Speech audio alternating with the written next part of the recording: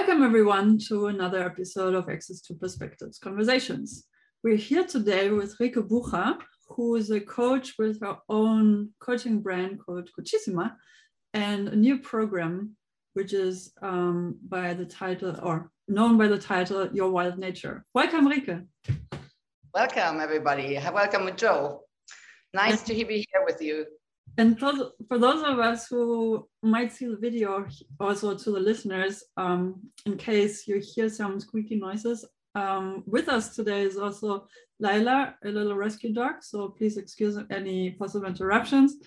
But we're here primarily and only for Rike's expertise and to share your Rike perspective on what is Your Wild Nature about? Maybe let's start by explaining your coaching approach and then the program that you've established, as well as we will also draw a line towards how this all applies to the research community at large, and also any individual really, but we're here particular with a scholarly community of listeners.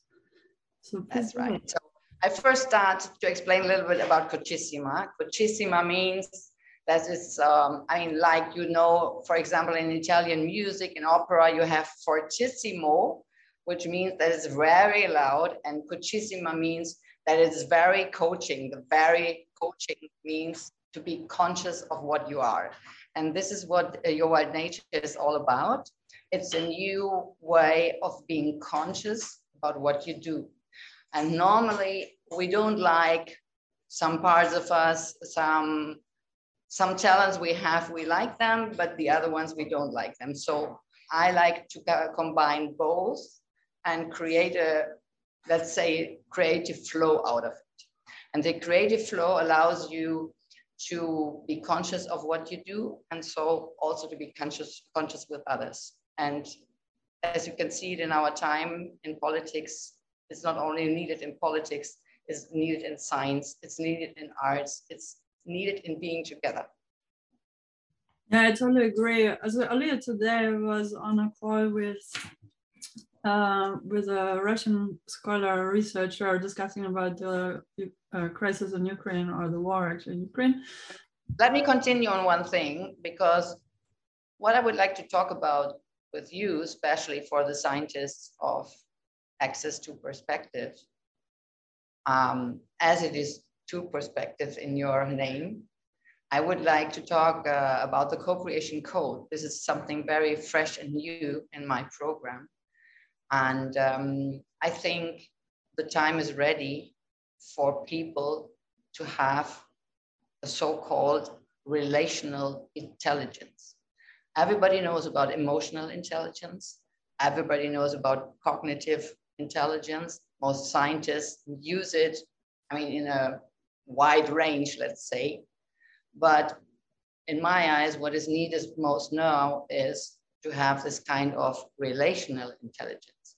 And that means I know myself, I know you, and we together create something new out of our relationship. And this can be everybody. This can be your partner, this can be your colleague, this can be your teammate, whatever it is, but this can also be in private. So to be conscious of what you feel, first of all, about yourself. This is the start to be conscious of what the other one says and wants. And what is well known now is to talk about values, like we talked the other time, you and me together, about values. Values are needed, but I think the very fundamental thing, which is underneath values and which is underneath emotions, because we talked about emotional intelligence, these are the needs we have. We have to be conscious about our needs. Otherwise, I cannot talk to nobody. I cannot understand. It's not a question of language. It's a question of emotional access to myself and to the other one. So this is why I created, let's say, this concept of co-creation code, because I think we need this code to unlock our relational intelligence. What do you think about it when I tell you about it? it resonates very, very much within my own perception of how I personally like to engage with individuals around me. And I think it's also very much needed in the scientific discourse, where currently in the publishing scene, like when in academic publishing, there's an increasing amount of perception, description. It's either or, and sometimes opposing opinions, and scholars arguing, oh, my approach is the better one because ABC, rather than acknowledging different viewpoints and also different results due to the experimentation approach that is chosen.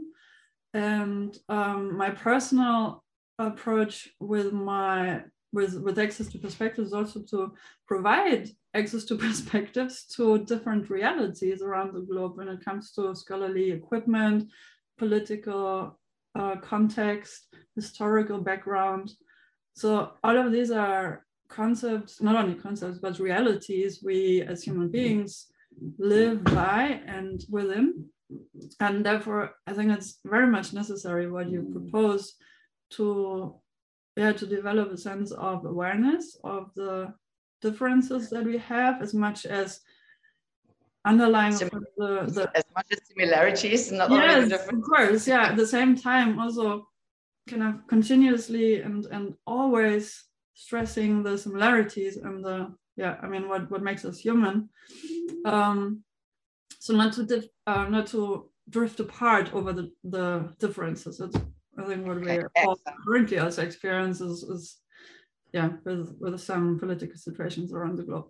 Yes. I would just ask, what comes to mind as you described it? Is this similar or related to empathy, the concept of empathy? To what? To the concept of empathy, being empathetic to. Yes. No, but it explores it much further, I would say. Mm-hmm. And I can explain it also why. Because, I mean, empathy, there are different perceptions of empathy, right? So the real empathy, I mean, the original one, let's say, that were explored by Daniel Goleman, for example, about the emotional intelligence, he first mentions 92. So 1992 always mentioned in his first book about emotional intelligence, he explained what empathy means. And this is the one that I lean on. So empathy means I can feel myself, but I can also feel the other one. And as I feel the other one, I must have a sort of small inner distance to be helpful to them. So I need not to dive into what the other one feels or what the other one, I mean, a problem of the other one or something like that. But I have to remain a little bit detached, let's say, to be able to not control the situation, but to rule the situation. And so, I mean, this definition, I like this definition of empathy because it doesn't mean that you both cry, that you both smile or something, but it means that I feel you. It means that I can rely to your feelings, okay? Mm-hmm. So if we turn now to the co-creation code, we can explore it a little bit deeper because the co-creation code starts with two people. So it's the same like empathy, but the co-creation code is much more than this. It creates something like a container with these two people, like we are doing now, right? We create this container of talking about the co-creation code. So you like to know what I mean. I like to explain to you, but in a way that you can feel it. It's not a knowledge that I want to give to you to talk about the co-creation code as a buzzword or something. I want you to feel it more. Mm-hmm. So that means that this room is an exploration room. This is much well known for scientists. I think they can rely on that very easily. So that everybody puts something in, you put something in, I put something in. And we don't know yet what we will create. at the end of the podcast, we know what we have created. But right now, in this moment, we don't know it, no? Do we? We have a vague idea. It's like having a research proposal or a rough plan of what it's going to be like, but you don't know what we discover in the process. Right.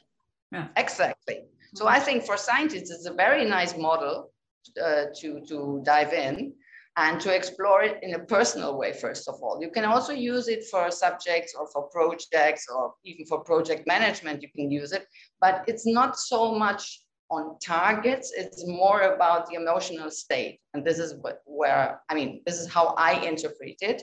Mm-hmm. And that was also how I invented that methodology. So, and most recently, I got, I don't know what you call it, a patent, or it was registered as a logo and as a label, let's say like this, the co-creation code. And I believe that is something that we all need in future. And I hope that not only scientists, but also other people will try to bring their dialogues much further than just speaking. So this container, this, let's say, room that is created is a creative room. So anything can happen there. But these two must know each other better than just to say hello, right? Right. So could you give an example or like a case study, or do you want to exercise it with me, for example, like just give some tangible examples to the listeners of what this would then look like? Or yeah. Okay. So do you have something like a challenge or something that you work on right now and you don't know how to come out of it, or you have a relation that you would like to explore further, or I mean, anything like that could be. Yeah, I mean, I have several projects that I'm currently working on where I'm not sure how they're going to continue. Choose one. So do you need to know the details, or can we just generally exercise? I will ask you some questions about it. It's not about details in the whole. Yeah, no, I can totally relate. So basically, as many of our listeners know already, that I'm working on an initiative which is also evolving into its own organization. It's called Africa Archive, an African-centric publishing platform. Mm-hmm. We can use that as an example. Mm-hmm. And yeah, what is the challenge? The challenge there is basically our mission. So I'm working on this together with an excellent and stellar team of African scholars. And I would also like to mention our partner organization, TCC Africa, with primarily Joy Wango, who's also part or member of our co-creatives within Access to Perspectives, and we're working on various initiatives together. So the vision for Africa Archive is to be an open access and open science portal for African scholarship, and to change the narrative that African scholars presumably would only publish so little. There's different numbers to the global scientific discourse. But the challenges are manifold, including racial biases, including publishing capacity, including equipment on the continent. So we're working towards mitigating many of these challenges, and now on the lookout for allies and supporting organizations. And we are finding supporting organizations over time. We've been doing this for 3 years now, and still the journey is difficult and long. And we're making progress, and sometimes it's just very frustrating and challenging, as many activities and initiatives are, similar to many research projects. So I think everybody can relate to that. So yeah, let's take that as an example. Okay, let's start. I just ask you some questions, all right? And you see how you can answer them. So it's not much about what it is, it's more related to how you do it. Okay, so I would like to ask you, what is the need that you personally follow in this project? What is your need in that? Okay, now that's interesting because I actually have a little bit of a continuous identity crisis being non-African myself. And there's always the danger of me speaking on behalf of the African scholars.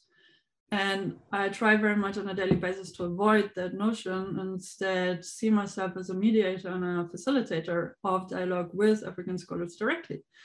And that is a balancing act that's not always easy to pursue. So why am I doing this? I think it's out of an urge that I feel inside me for justice, to serve justice. Mm-hmm. And I've also coined a term, I haven't seen it before, but I'm sure it's a general concept by many scholars in particular. It's called global research equity. And so me and my colleagues and friends are working towards that. And there's also many different initiatives around the globe that are having that as a mission of their activities. Okay. So yeah, my personal urge with this again is like, I think it's, yeah, I want to contribute to creating justice on this planet in this lifetime. Okay. So let's pick out justice, okay? Because one example is more, in a singularity, we see more than in a complex version, all right? So let's take justice. What is the relationship between you and justice? Where does it come from that you have this need? Okay. Well, that's opening Pandora's box. I'm growing up, so I have many approaches to justice, also from my family story and family legacy.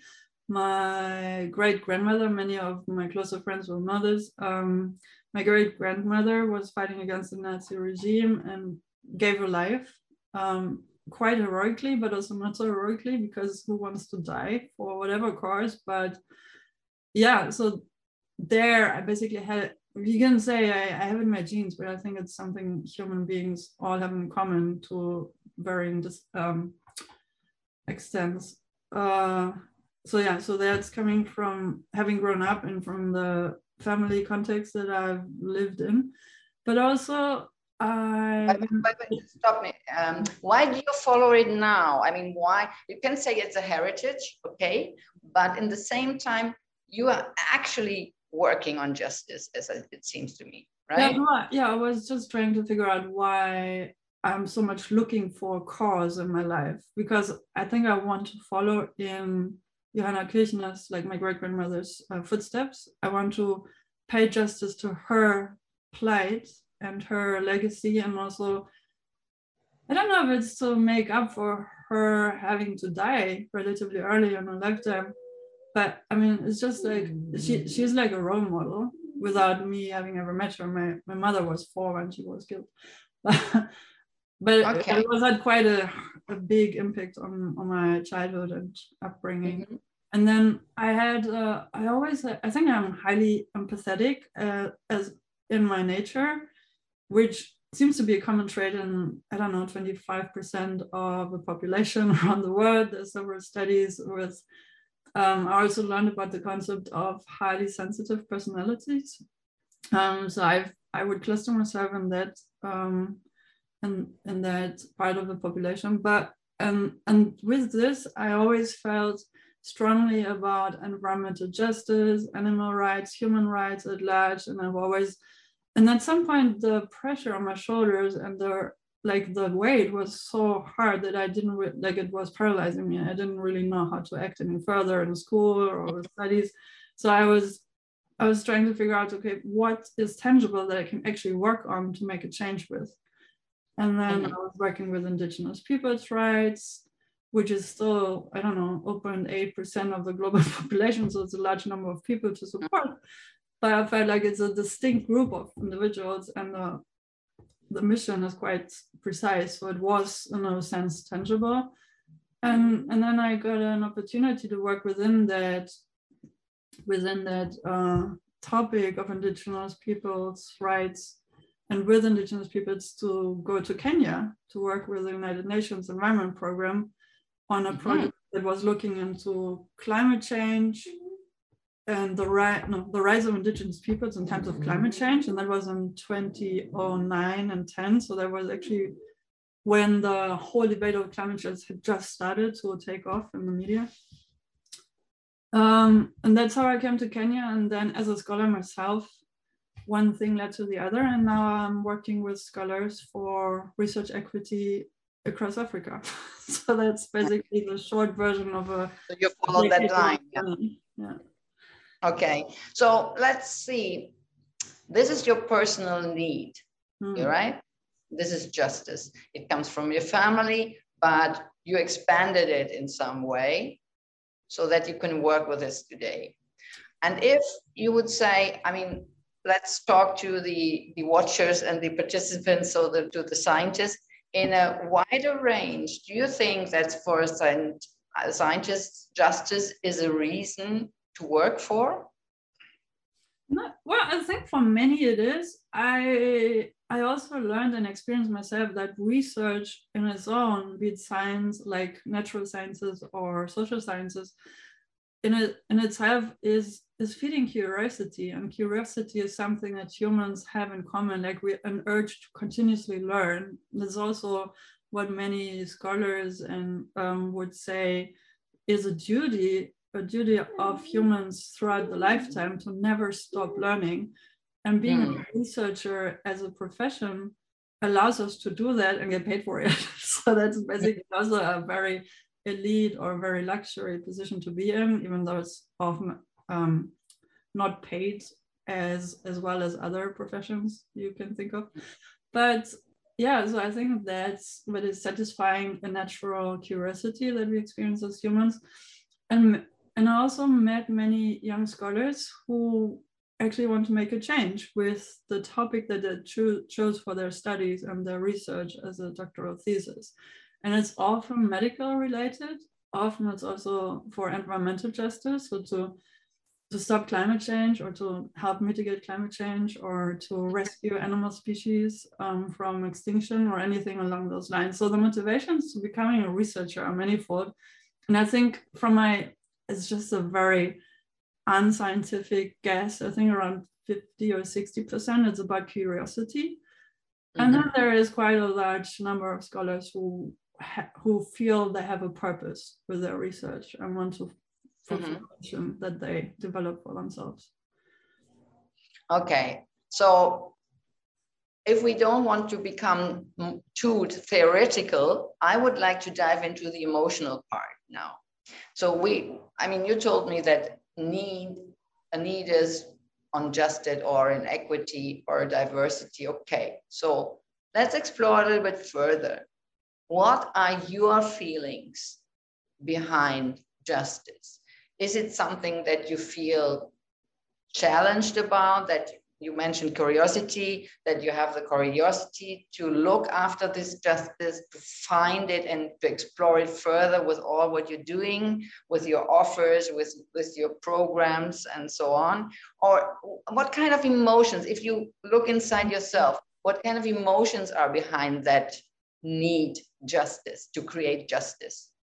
I think, like for me personally, it's to ease the pain that I experience when I look at the injustice that we all see in the world against humans, against animals, against the environment at large.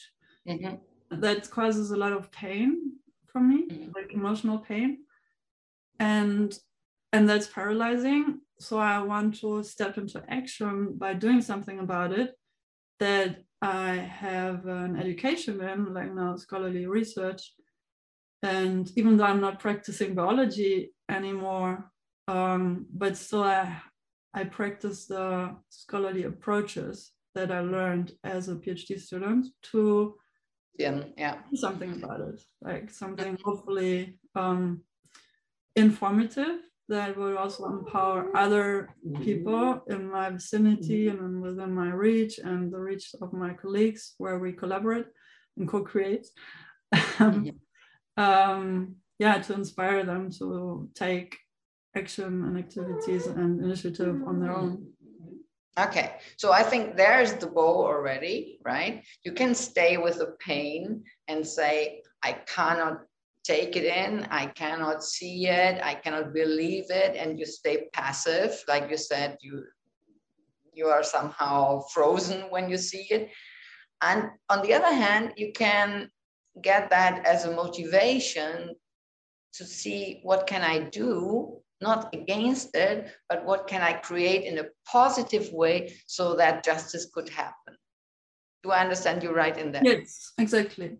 And also, like through my scholarly education, I also appreciate, like I mentioned before, the curiosity aspect of it, like to dig deeper into a topic, to learn, to see different approaches you can, and viewpoints also, to balance between opinions and not condemning one or the other opinion, but really getting informed before you make your own decision and conclusions.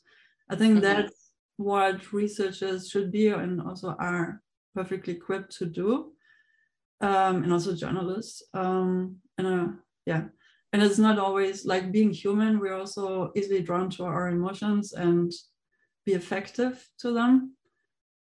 But then in a scholarly approach, we are also trained to take a step back out of the emotional mess within ourselves, and to try and find a safe space to look at the situation from an informed viewpoint and with some distance without distancing ourselves too much from it. I don't know. But I think that's a gradual experience that each of us needs to find a position in for themselves. It's not always, there's no one, I don't know. Yeah. So I very much like this this way of perception, like you said, to explore further, to look behind the curtain, to get more information, not to choose between opinion and opinion, but to balance it out, to have a big picture and not only one single detail as what should be the opinion itself, right? So this is something I think scientists have in their hands, because they explore much further than the normal human being, let's say, about medicine. Nobody can know everything about one particular part of medicine, but scientists work deeper on that. But what they do is they compare the data. And I would say in that is also something like a relational intelligence, because I can relate data also to myself. If I evaluate data, I can say, how do I do it? What do I look at? And do I see more than one project? Do I see out of the frame, like this, right? And so there the emotional part comes in. You can take everything and make a flashback on your emotions, let's say it's like this. Okay. So you are related to objects, you are related to human beings, you are related to your dog, to other animals, but you can also see, what am I in this, right? And I think it depends, because let's take, for example, another situation. You work with somebody different than me right now in a dialogue. It would be another way of creative flow, right? Because you and me, we have a special room, like that. I mean, this what I call this relational space. We have a certain space on us, and you with others have another one. So this is exactly how opinions change. This is exactly how we see that different people create a different flow with us. And I think to be more aware of this, that not every person is the same, right? Not every dialogue is the same, because people are different and rely different on each other. This could be a part for scientists, I think, that could be interesting. Yeah, I agree. There's various scenarios and situations. I remember when I was studying in Sweden with scholars from Spain, Russia, Ukraine, coincidence just randomly, it's not random, but they were actually in the same laboratory, and now we're looking at the situation in politics these days. And depend on China as well, and then how each of us was brought up, with also the political situations and our upbringing, and then that also brings about personal perceptions even and especially also in research and how we interpret research and our results, and how we, especially even like also when it's about something like bioscience, like something where it's think, okay, that's a neutral, political neutral topic, and yet there's always some political and geographical influence that each of us brings to the discussion, which is also good. I mean, I'm not saying this shouldn't happen. It makes us human and it acknowledges diversity on various levels. Yeah. And for me personally, it's important to be aware of that and not to condemn it, Yeah. not to say, oh, this is never happening, because it is, in my view. So the problem starts when somebody says, this is the truth, right? Because then you stick to your frame in your head and you don't open up to say, oh, what's on that, you know? So to be curious and to see what else can I rely on, you know? Mm-hmm. So if somebody says, this is the truth, I'm always very curious to know what kind of truth he or she means. Mm-hmm. You know? Okay, so we can explore that much further, but let's stick to what we have. So this interview is like a dialogue from us both. And I was the one who was asking you the questions. You were opening up to tell about where you came from, what your family was, how you see justice in your work, how your projects are exploring right now.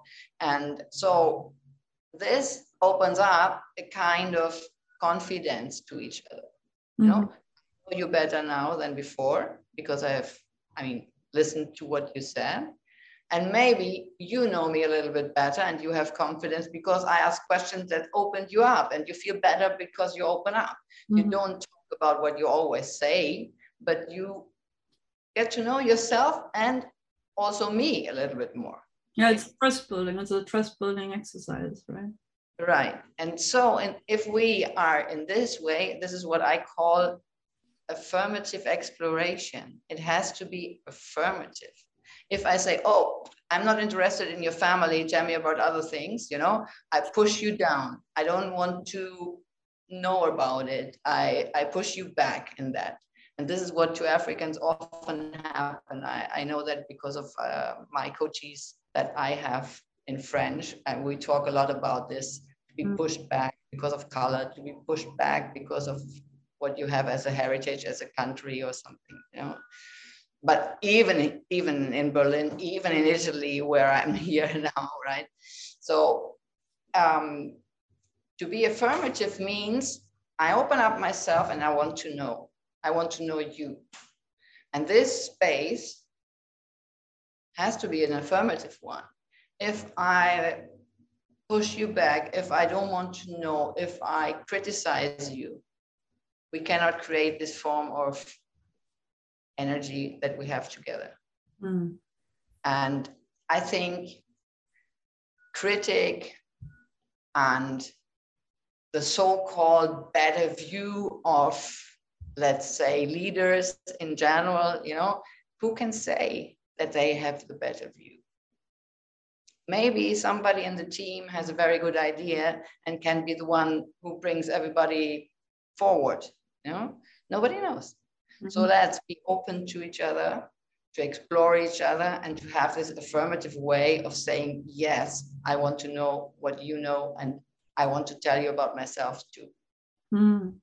Yeah, I agree. That's also like, it resonates again very well with our opening statements, because it also underlines our like, as humans being social animals, like we want to get along with each other.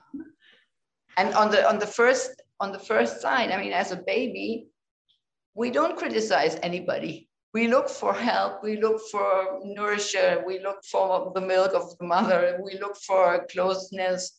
We don't have that to be enemy to punch everybody. You know, we are very open. We are vulnerable even in this openness, right?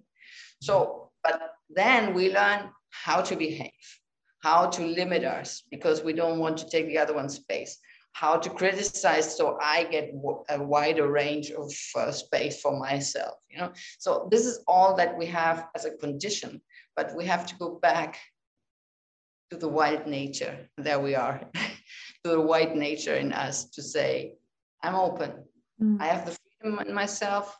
I want to know you. I want to talk about myself. So let's start a creation together.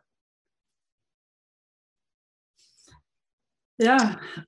Okay. So would you, we mentioned also in the beginning of this episode, the program that you've developed, Your Wild Nature. Why such a wild name? I like the name, by the way. But how did you come up with the name, and how's the program serving the tagline, basically? Like, what is the approach with Your Wild Nature? Okay, so how came I up with it? I think that the wild nature, I mean, I was a rebel myself, right? I was a singer of a band, of a trash band in my youth when I was 20, 21, and my parents hated me for that, right? Mm-hmm. Because I was well educated, I came from a good school and things like that. But I was a rebel. So I think we all have this little rebel in us, you know? We don't want to accept anything that is just pulled on us. We want to explore our own, you know? Mm-hmm. And it came from a lot of coachings that I made in the last 17 years, I think it is now. I saw that the people said, yes, I want to be nice, but this part of me, I don't like it. And I think we have to get back to integration of both of it. You know, we have this side where we don't like ourselves, and it's good to know why we are like that. And we have the other side, why we are good, you know, why we are liked also personally by others. And this one is the good side. So good and bad goes together, like the yin and yang goes together, and the moon and the sun goes together. So we all have both sides. And the integration makes you feel stronger, because if you always keep that rebellion side, you give too much energy out of saying, I don't want that. I don't look at that. I avoid that, right? That goes, a major part goes into that avoidance, right? So, but if you can take that energy back into integration and say, yes, I'm like that. I have these two sides and I try to integrate them. But when I say, okay, I'm like that, I get much stronger and can react from this self-awareness that I have by integration. This is how it came. And it has three parts. We can say, I call it the coaching, the bridge, and the words. So the coaching, it's clear, it's a one-on-one coaching on any problem that could occur. The bridge is meant to be the creative part in it, so to build the bridge to the other one. So that was a step already in the direction of relational intelligence, like I told you. And the words is an awareness of how we describe ourselves, or how we see the world, of how we put our perception into words. And you can do it in a poetical way, you can do it in a musical way, you can do it in a scientific way. But if you talk in your own language, and for example, others don't know your buzzwords that you use normally, they cannot follow you. Mm-hmm. So to be aware of what you say and how makes part of this relational intelligence too. Mm. Yeah, that's interesting, because I also, like in my trainings in scientific writing, I also sensitize scholars. They tend to write very technical and dry, what you consider as dry writing. So it sounds boring as you read it, and it's difficult. Then also for us humans, social animals, it's difficult to consume the actual information in the manuscripts. And therefore I encourage them to actually use stylistic approaches in writing, and like writing types and writing styles that you would find in poetry and novelistic novels, which some scholars might argue, oh, this has no place in scholarly writing. But yes, it does, because it serves the purpose of communication. So to add words that not necessarily add information, but help the human brain in a certain language to process the information quicker, because it helps us to contextualize. And therefore, I think, like you suggest, a conscious choice of words beyond the mere expression of information is essential also for scholars in their science communication. And I would love to dive deeper, because that certainly is enough information and conversation for another hour. So if you would agree, I would very much like to invite you back to this show for another episode. Yeah. No, I mean, this gives me the bridge. If you allow me to say something more on this creative writing, I would like to show you a little bit where I am actually now, because the last days I developed a program for creative writing, and the creative writing will take place as in my second home base, and my second home base is Trapani, which is in Sicily. It's 1 hour in the south of Palermo, which is the capital of Sicily. And for those who are not, sorry to interrupt, just for those who are not so familiar with European geographies, it's in Italy. It's in Italy. Yeah, right. It's the ball on the leg of Italy. So the ball, which is an island. Can I take you around a little bit? Can I show? Yeah. Okay. Let's come with me. Okay, so we see a little bit of a kitchen space, or it's basically our meeting room, and now we see roofs. Behind me, right, there's the meeting the room. balcony, and I could see a glimpse of the ocean. That's the Mediterranean, right? Obviously.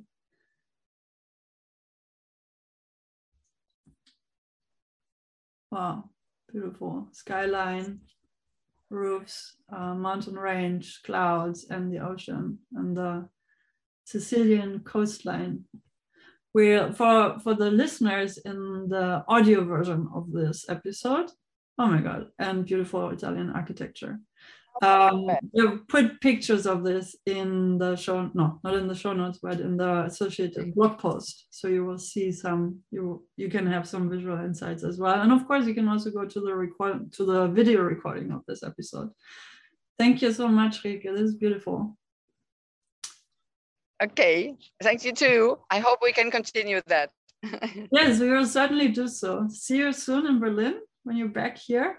Okay. And we'll put all the links to sign up for your program into the show notes, into the associated blog post. Very nice. And yeah, thanks for joining us. Thanks for having me in that interview. And I'm looking forward to follow your line in the next one. Yeah, let's do this. Bye-bye. Great. Bye.